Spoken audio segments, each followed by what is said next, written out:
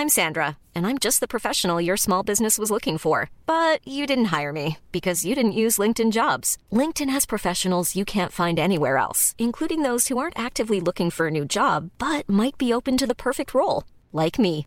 In a given month, over 70% of LinkedIn users don't visit other leading job sites. So if you're not looking on LinkedIn, you'll miss out on great candidates like Sandra. Start hiring professionals like a professional. Post your free job on linkedin.com/people today.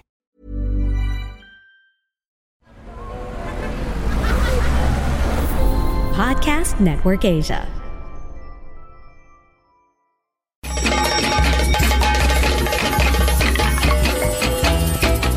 Welcome to She Talks Peace, a podcast that highlights the role of women peace builders around the world in bringing lasting peace and security to communities. Eavesdrop on their communities and get to know their stories. From the Philippines to Malaysia, from Indonesia to Palestine, from Myanmar to the United States. Their dreams and hopes for a world without violence and a world where every woman and girl can be whoever she wants to be. Hosted by Amina Rasul Bernardo, President of the Philippine Center for Islam and Democracy. This is She Talks Peace. Salam, dear listeners. Welcome to another episode of She Talks Peace. I'm Amina Rasul of the Philippine Center for Islam and Democracy, joining you from Manila. It's December. The weather is getting cooler and cooler, but in areas like the Middle East and Gaza, the temperature, both the physical temperature and political temperature, isn't getting any cooler. And that's really such a tragedy, because as we are recording this, we are actually marking over 1 week already of 16 days activism against gender-based violence. And this is an annual international campaign that started way back in 1991, urging people around the world to call for the prevention and elimination of violence against women and girls. It starts on November 25, the International Day for the Elimination of Violence Against Women, and runs until December 10, which is Human Rights Day. And I know that you've been watching the news coming from Gaza, and you can see that women, children, especially girls, are so horrifically affected by the violence that's going on in Gaza. And we in the Philippines, together with most of our fellow ASEAN citizens, are all hoping and praying that there will be an end to this unwarranted attack against civilians in Gaza. We have had this discussion in other episodes of She Talks Peace. And while we acknowledge the right of Israel to defend its territory, the right of the government to protect the lives of citizens and to protect the state, still there are rules of war. And the rules of war protect innocent, protect civilians. And I don't see much protection going on, for the innocents, for the civilians. Most of them just hoping to escape, just hoping to have water and food for the children, for the family. Not much protection for them, as if the world isn't in bad shape already. We have to have active conflicts that we're seeing in Gaza. And my dear friends, as the campaign against violence against women and girls is going, there are other kinds of problems, other kinds of discrimination that affects women and girls. And one of these issues, which I was so surprised, doesn't seem to be really that much discussed, is the right of a mother to give her citizenship to her child. Now, in the Philippines, we don't think much of it because both mother and father can give their citizenship to their children, but not in many countries, it seems. And I was really quite surprised about that. There's a list: Bahamas, Bahrain, Barbados here in ASEAN, Brunei Darussalam, and so on and so forth, including Gaza. And what really surprised me was that most of the countries that do not give women the right to pass their citizenship on to their children are mostly Muslim dominated countries. It's, in a way, a bit curious for me why most of these countries are Muslim dominated countries, including Malaysia. And I'm so happy that our guest today is somebody who can tell us a little bit more about this issue and why it is so important for women to be able to pass on citizenship rights to their children.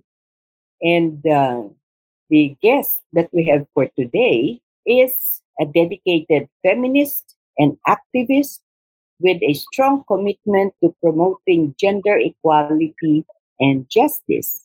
And she is none other than Suri Kempe of Malaysia. Over the years, Suri has championed various causes in Malaysia related to gender and inclusion. She's the driving force behind Family Frontiers, an organization fighting for equal citizenship rights for Malaysian women. One of her notable efforts with Family Frontiers includes actively challenging a Court of Appeals decision that reversed the High Court's ruling allowing women to confer citizenship by operation of law. Additionally, Suri is the co-founder of Queer Lapis, an NGO that serves the LGBTQ plus community by providing a platform for queer voices, views, and resources. Suri's impressive background includes holding the Gender Equality and Women's Empowerment portfolio at the UN Development Program in Malaysia. Her passion for promoting gender equality extends to feminist counseling, which her firm, Kemban Collective, provides.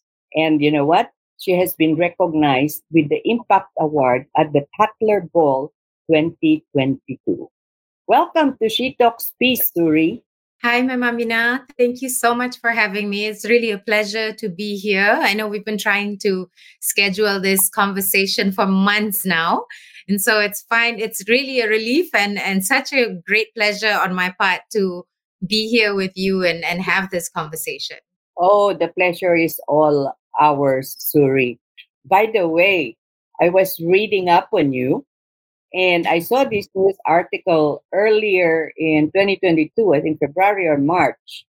And this young reporter was extolling you, saying that and saying that you are very happy with the decision of the cabinet, the Malaysian cabinet, to actually amend the constitution so that women could have the right to pass on their citizenship to their children. So how's that coming along?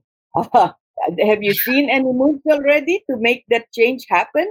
My God, let me maybe tell you a little bit more about the situation. So in Malaysia is quite interesting because when it comes to citizenship, women who have non-Malaysian spouses and whose children are then born abroad do not have the right to confer citizenship to their children.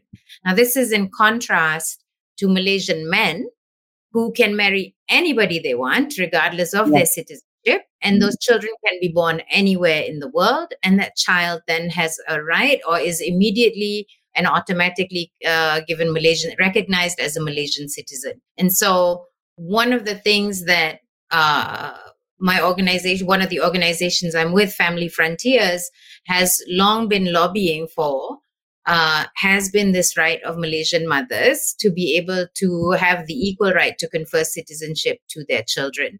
Of course, this is also something that affects me personally because my mother is a Malaysian and my father is a German citizen. And when they were married here, they moved abroad for a little bit, and I was born in Germany. Me and my sister were born in Germany, and therefore we were not Malaysian citizens. So for me, this is an intergenerational problem.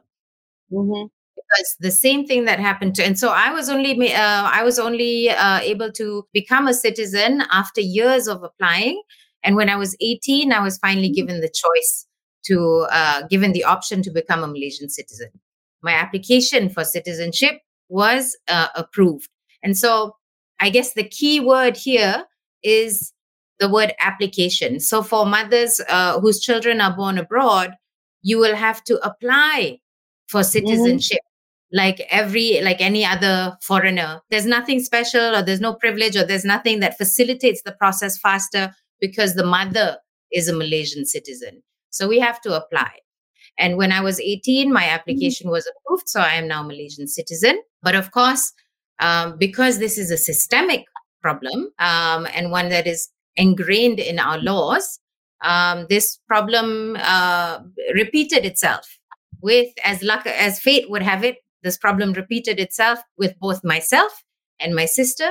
I married an American citizen, and my child was born abroad as I was completing my master's. And my sister is married to a non-Malaysian as well, and her children were born abroad as well.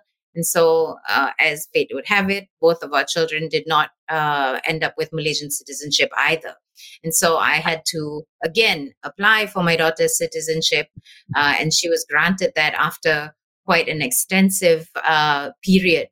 And so, a lot of times the response that we get from whether it is government servants or initially the public is, well, what's the problem? Why don't you just register?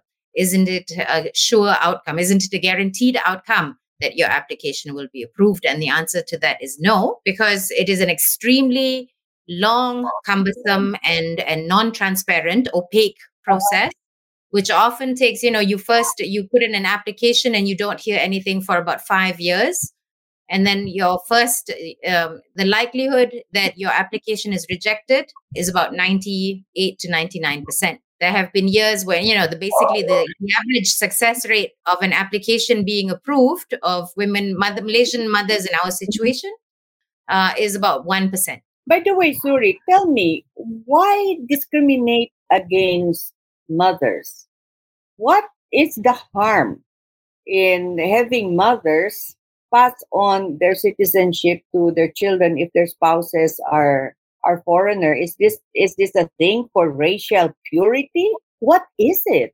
I think racial purity might play a role in that. Is potentially part of that, but I think the larger bulk of that argument is the patriarchy. I would look towards the patriarchy, and I think also the colonial legacy laws. Right. So when Malaysia was first gained independence, when we drafted our federal constitution, the idea was that it is only men who can confer citizenship to their children. But of course, now that situation has changed. Women are much more mobile. Women are more likely to travel abroad. In fact, in Malaysia, most women, it is more women than men travel abroad to either pursue their education or pursue job opportunities. And, during that time tend to meet their spouse and their life partner and have children. And so this has become an untenable situation. And we saw this in particular during COVID, right? When you had mothers with children who could not come back to Malaysia because non-Malaysians were not given entry into the country under any circumstances.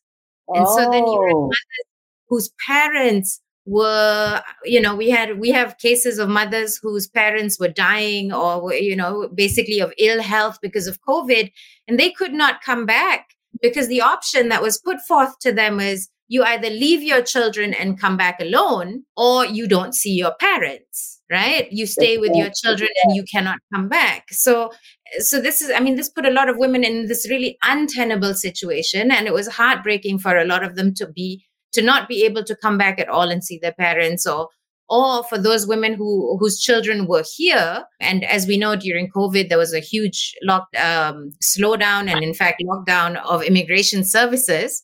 So their children would overstay, or they were in fear that their children would overstay their visas and they couldn't get the visa renewals in time.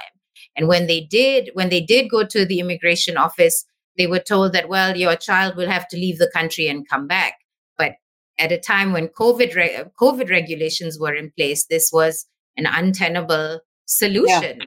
This just wasn't something, because then your child wouldn't be able to come back in because they're not a citizen. Right. So it just wasn't possible. And when we asked, going back to your original question, when you asked why discriminate against women, what is the excuse that the government has typically given us? Their response has usually been, well, we don't allow dual citizenship, and therefore children from Malaysian mothers are likely to be a national security threat. And so their argument has always been national security. Correct. And so, of course, our response has always been, how is my child a national security threat? How can my child be a national security threat when their family is in Malaysia and this is the only country they've ever known? In a lot of instances, mothers are here with their children. And for those who are abroad, a lot of them want the option to come back. Because at the end of the day, when we look at it, this conundrum that women find themselves in is not one that men find themselves in. Men aren't forced to make these options, but women are. And so, of course, then we come back to this question that you asked, why women? And, of course, when we push and the government and government representatives to try and unpack this argument for national security, a lot of them can't answer the question because you ask, how is my child a threat to national security? Exactly. And a lot of men at the end of the day have children who are born abroad as well. And as it stands, those children who are born abroad, especially in countries where the only requirement for citizenship is that the child is born in that country, for example, the United States, right? The child is born there and automatically then receives American citizenship, is also privileged enough to have access to dual citizenship. But this isn't a criteria that is then, or isn't a criteria that is then left to men, or they're not questioned on the fact that their child might have dual citizenship. And so when it comes to this accusation of a national security threat, why is it then only leveled against women as a means to justify the non-recognition of our equal right as a citizen?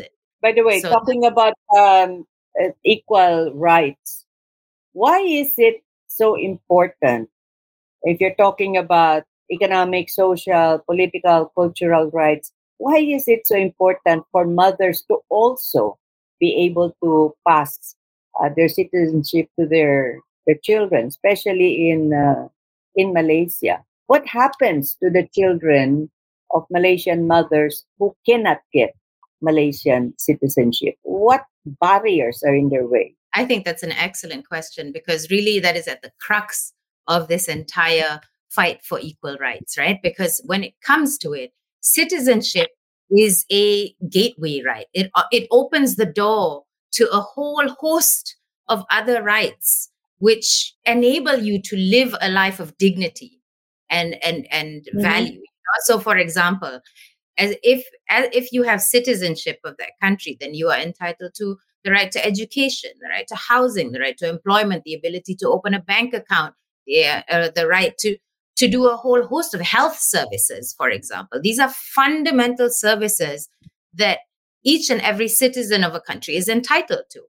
And without that, we have, a lot of mothers, Malaysian mothers, whose children are here, who are non-citizens, who are now then unable to access these services. Now, there's often an assumption, a false assumption that is leveled against mothers. The assumption is that if you marry a foreigner, then of course you must be well off. right? There's an implicit sort of racism and classism in this assumption that if you marry someone, you're going to marry a white man from a global north country and you're going to be well off. And therefore, you don't need access to these basic services. But that is absolutely false. Not everybody you meet is going to be a rich white man. That's right. And it has nothing to do with your right. Absolutely. So for a lot of these mothers, we have mothers, for example, one mother who has two children, both who are on the autism spectrum. And for her, she can only choose, she has to choose which child she can send for therapy, because she can only afford therapy for one child, because private sector health services, healthcare is too expensive. Who do you send to school? It's not practical that every child who is a non-citizen goes to private school. This is expensive. Yeah. Not everybody can afford it. So then what ends up happening is you deny all these children whose parents are unable to afford private sector services, these basic essential services which you need to live a good life, a quality life.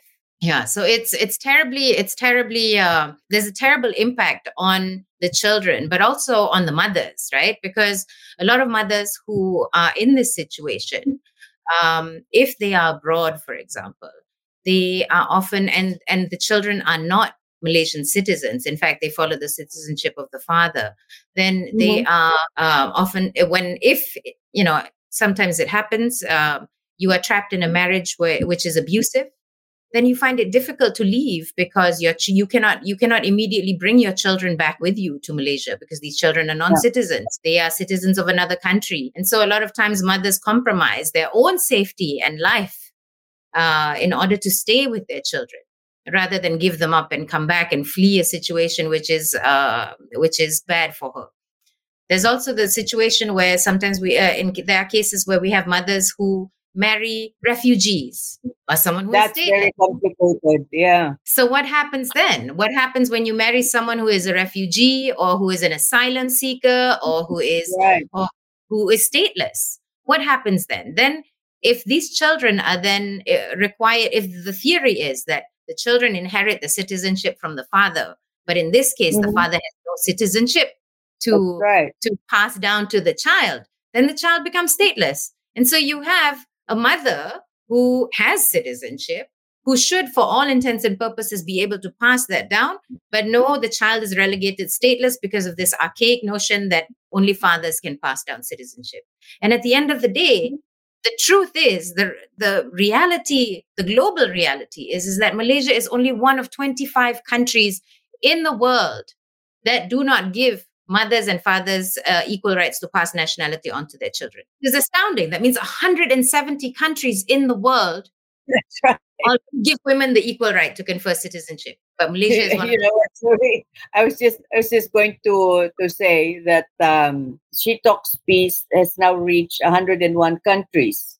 And most of the countries on the list, countries that do not give mothers the right to confer citizenship on to their offspring, includes Bahamas, Bahrain, Barbados, Brunei, Guinea, Iran, Iraq, Jordan, Kuwait, Lebanon, Madagascar, Malaysia, of course, Mauritania, Nepal, Oman, Qatar, Saudi Arabia, Sudan, Swaziland, Syria, United Arab Emirates, West Bank, and Gaza.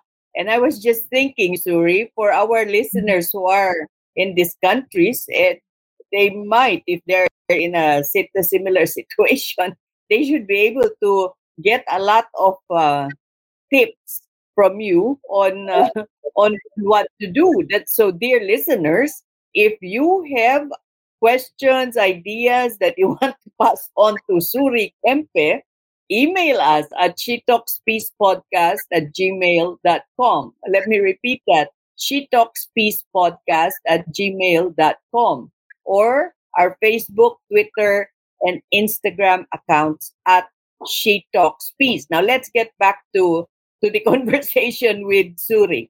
Suri, you have a relatively new Prime Minister. Are you optimistic that the cabinet decision is going to be implemented and there will be a reform, a change in your federal constitution? So in February, the government had announced, as you mentioned earlier, Ma'am Amina, the government had announced earlier that it was going to make those amendments and to the federal constitution to give women the equal right to confer citizenship to their children. However, I mean, and of course, we were so excited. We were all extremely excited. Mothers, I think, were Mhm. thrilled because for a lot of mothers, for a lot of families, especially the ones whose children are now above 21 and can no longer apply for citizenship on the basis that their mother is a Malaysian citizen.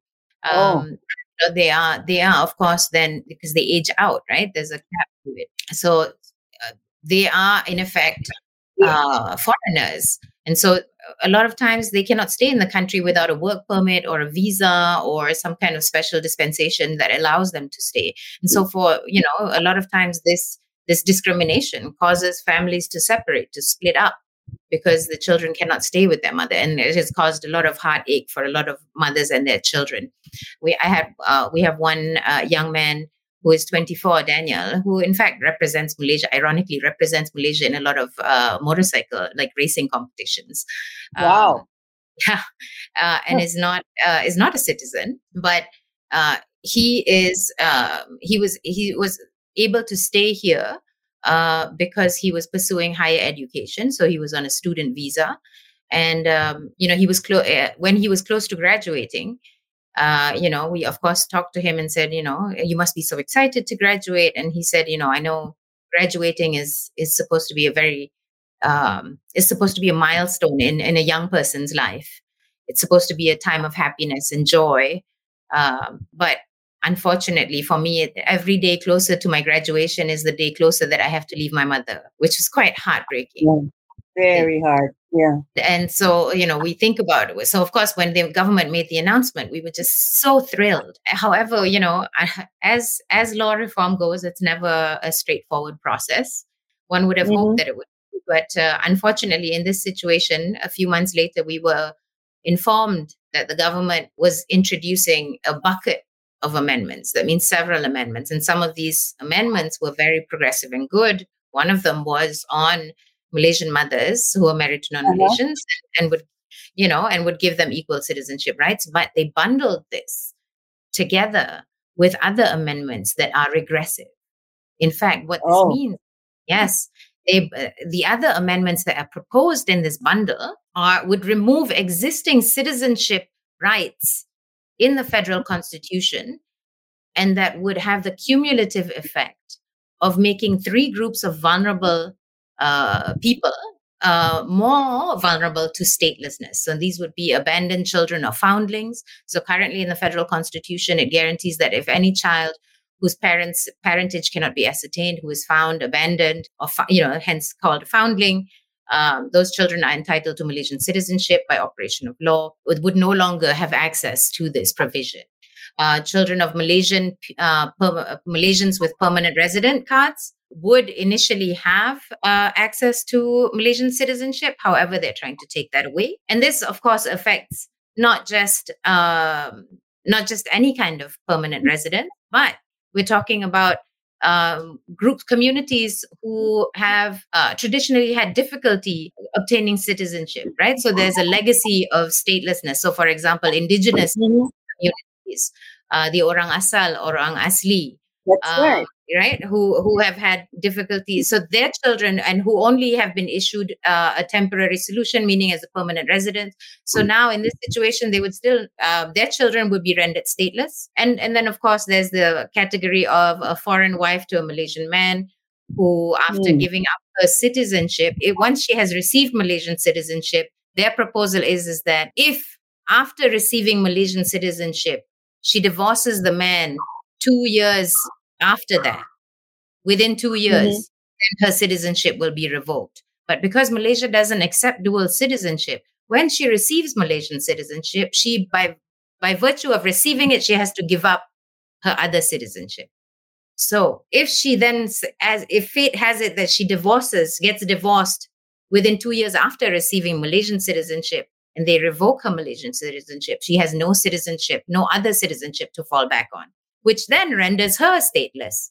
And it also traps women in potentially violent situations of abuse. You cannot escape. Yes, exactly. So these are all terribly regressive amendments, which means that if this bundle of amendments is tabled in Parliament as is, it's passing. If it passes, it will mean a win for Malaysian mothers and their children, but simultaneously deprive other groups of vulnerable children of their citizenship rights. However, should the proposed amendments fail, it will mean the status quo, which means mothers will not be able to confer citizenship to their children while existing protections for other children remain. Yeah. Well, So Suri, I'm sure that Family Frontiers will be lobbying to strike out the regressive proposals and just focus on the more progressive ones. And one of the first regressive proposal you mentioned, the case of foundlings. I'm curious, what will the state do? I mean, these kids have no parents. Where are they going to deport the children to if they're stateless? That is so weird. Isn't it? That's what in our lobbying, that's exactly what we've been asking as well. You're like, what is your plan for stateless children? You deny children citizenship, and thus you deny them education, you deny them healthcare, you deny them all sorts of basic fundamental rights, but you don't allow them to leave either. You trap them in this country with no other options to live. What kind of a solution is that? And so this is essentially the point that we've been arguing with, that we've been putting forward to the government in trying to, like you said, pull back on the regressive amendments, because really, I don't think they've studied it enough. So Family Frontiers is working together with many organizations that are working on statelessness. And this is something that we've been collectively lobbying for, that they decouple the amendments so that they move forward with the progressive amendments, and then that they hold back on the regressive ones to further study other viable alternatives or solutions. Because they really, the way it sounds at the moment, based on the information that we have, they really haven't thought this through. Doesn't seem like they have, Suri. They haven't really thought it through. But, as important as this issue is, I can't let you go without having a discussion about your other advocacy, rights of diversity, the LGBTQ community. Now, I know that Malaysia is becoming more and more following very fundamentalist interpretations of Islam. So I can tell that your work only gets harder year by year. What's the situation now? How is the LGBTQ community managing in Malaysia? And what does Queer Lapis do to help? By the way, when I saw Queer Lapis, the only thing I could think of, queer cakes?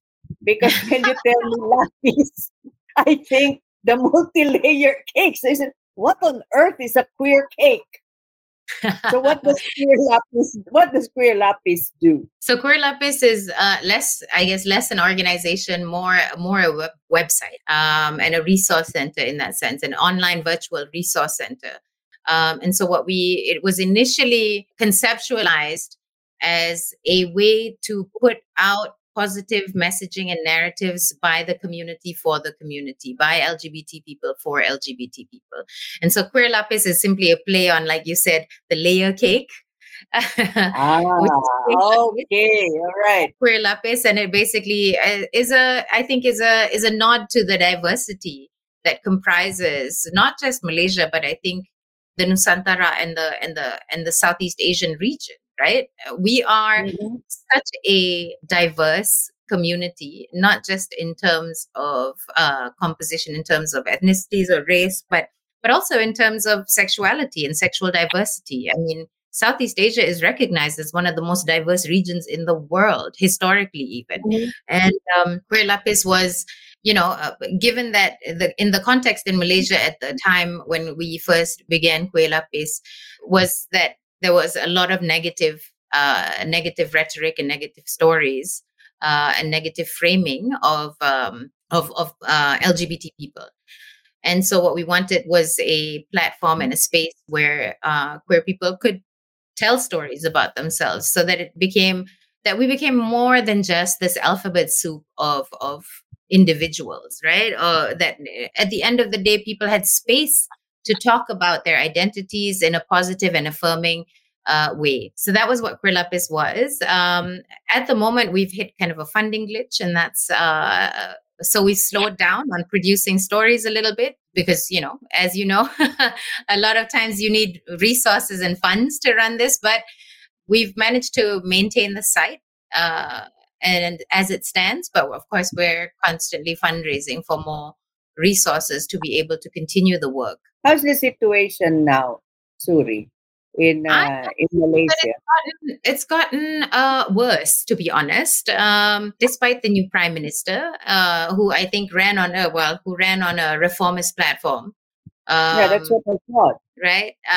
But I also, he was also, as you know, you probably know, he was also associated with like accusations of sodomy and of course being gay and whatnot. And so I think in part to consolidate his position and to ensure his reputation, this government has, I think, been less reformist when it comes to, and I'm being kind here, less reformist when it comes to LGBT people. In fact, they've pushed back and become even more regressive, right? So they've wanted to distance themselves from this idea that Anwar is gay, Anwar is LGBT, and basically, as a response, then have become the opposite of friendly, right? So not just neutral. Neutral would have been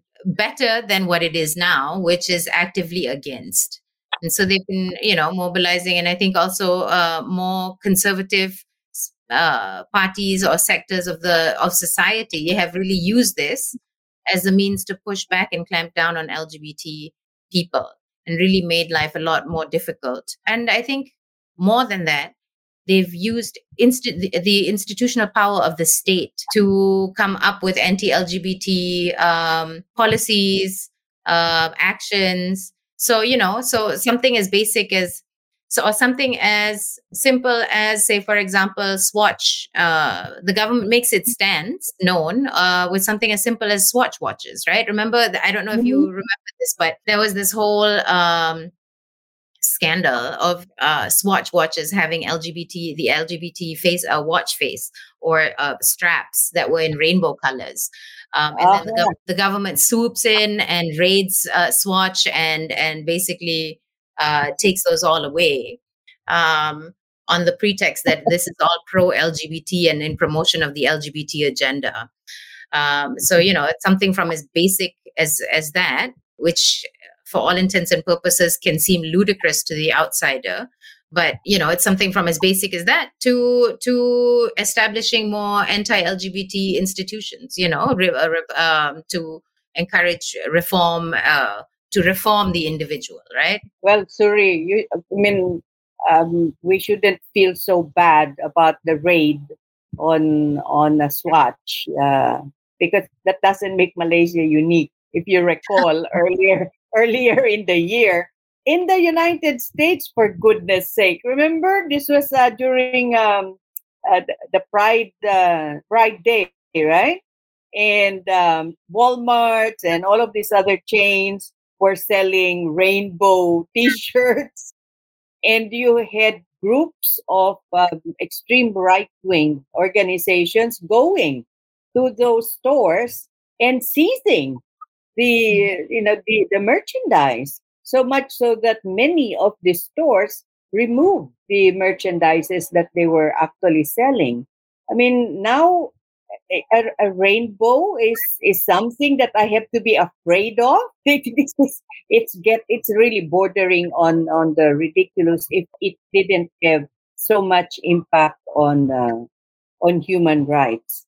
But Suri, I wish you well in the work that you do.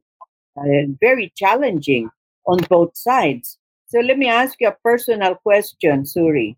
Given that you're juggling two heavy balls, Suri, how do you manage not to get completely oppressed? What is your secret to have some balance in your life, or perhaps you like juggling the two heavy.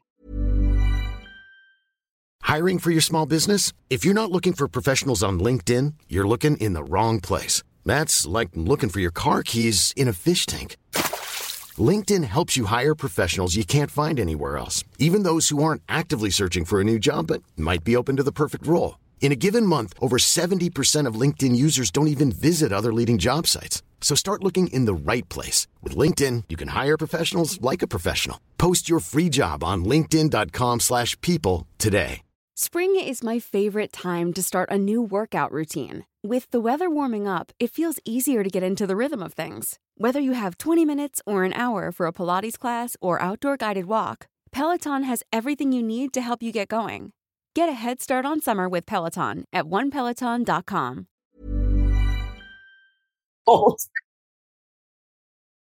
What is my secret? That is an interesting question that I don't think I've been asked before. For me, fundamentally, the work that we do can be depressing, obviously, because this is the reality that we face every day. Yeah. But I think in doing so, I think there's also a certain amount of taking power back in actively addressing the factors that oppress someone or that oppress me, the discriminations that affect me. There is a certain amount of taking power back.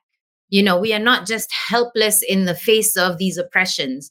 We have the power to change things, and we are exerting our right as individuals, as people, as citizens, to do something, to change the situation that we find ourselves in. And I find that alone is quite empowering, right? The fact that we can and we will and we must do something to change these conditions of oppressions. We cannot just lie back. You and I, we face these things, we see these injustices, and we don't just lie down and play dead. We cannot. It is not in our constitutions to be able to just lie down and take it. No, we stand up and we fight. And I think that is what drives me. That is what gives me hope. And that is what I think it is. It is a resilience, and it is a resistance against injustice that we want to continue fighting, right? That lights a fire in us, I think. Absolutely right. Thank you so much, Suri, for continuing to fight the good fight. But before we go, Suri, I was wondering whether you'd like to give a message to our listeners from all over the world. How can they help fight the good fight and right the wrongs? What can they do to help, Suri? The biggest thing for me is that when you see an injustice, is to stand up and do something about it. And it doesn't have to be, and we all have our spheres of influence, whether that is family, whether that is ourselves first, whether we need to do a self-reflection and look at our own prejudices and biases, or whether it means talking to our circle of family and friends, or whether it means being able to stand up to systemic and structural oppressions and factors that affect our condition or affect the condition of the people around us. It doesn't just have to be about us, does it? It is about everybody else and the injustices that we see in the world. And it means being able to do something about that, even in the smallest way possible. It means that we resist. It means that we stand up against oppression and injustice. It means doing something. So find something that you are able to do. A lot of times we see all these injustices and it's easy to feel overwhelmed and easy to feel like things are so big. These injustices are so big. There's nothing I can do about it. But oftentimes I think it is about starting, even if that start is very small, even if it means doing something different, even if it means changing our own behavior, right? From the things that we consume to the things that we purchase, to the how do we make a statement, and then gradually that grows and becomes bigger, and we can do things. And I think that's where the power of the individual and then the community is so important and so key in driving change. And I guess in maybe thinking of a cliche, the only thing that comes to mind is this cliche saying, like, we want to be the change we want to see in the world, right? That is what we need to do. We need to start, even if it's small. We need to start somewhere. And so Be the change. Be the change that we want to see. Exactly. And I think in line with this, I also, this is something that I wanted to say right in the beginning, but, I just wanted to say that I appreciate the introduction and that you conveyed earlier with regards to Palestine and Gaza. And I really want to convey my solidarity and our solidarity here, my organization's, the solidarity with the people of Gaza and Palestine. It's really such a tragic thing to have happen right now, and it's so brutal. So I want to state that up front and center, that our solidarity is with the people of Gaza and Palestine. Thank you so much for that, Suri. I'm happy to share that the Philippines has actually been providing some kind of sanctuary to some Palestinians in my university, the University of the Philippines. More than 60 refugees have been housed at the university's dormitory. But the problem is, that's temporary housing. So the people are looking at what can they do to help ensure that there's some kind of transition, because obviously these Palestinians are now looking for sanctuary. They're going to ask for asylum, but that takes a little time. So, dear listeners, all of you who are listening, if there are things that you can do to help Gaza, to help with these issues that we've been discussing, to help influence governments to provide women the right to transfer their citizenship to their children, like Suri said, don't be afraid, because the quotation that Suri gave about being the change. There's another one that I also like, Suri, that, don't think if you're just one drop of water that you have no power. Because if one drop of water connects with another and another and another, you become an ocean, or you can become a flood that can wash away, right?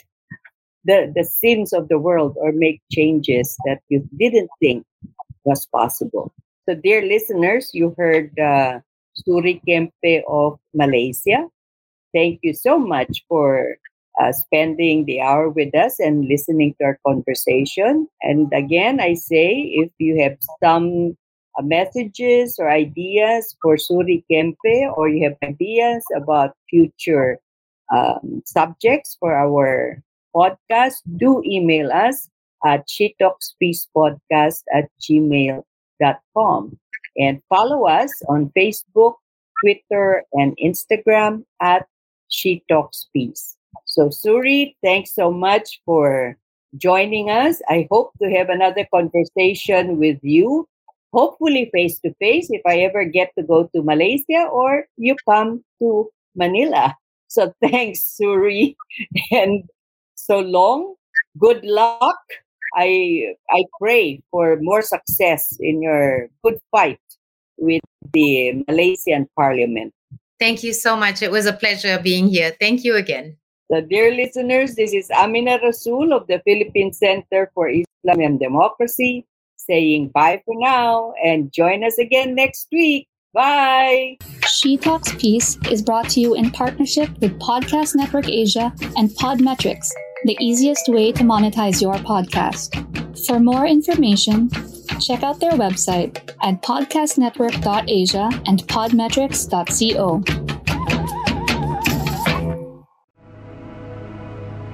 The views and opinions expressed by the podcast creators, hosts, and guests do not necessarily reflect the official policy and position of Podcast Network Asia, the hosts of the program, or other programs of the network. Any content provided by the people on the podcast are of their own opinion and are not intended to malign any religion, ethnic group, club, organization, company, individual, or anyone or anything.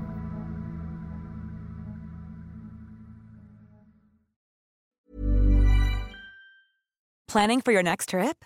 Elevate your travel style with Quince. Quince has all the jet-setting essentials you'll want for your next getaway, like European linen, premium luggage options, buttery soft Italian leather bags, and so much more. And is all priced at 50 to 80% less than similar brands.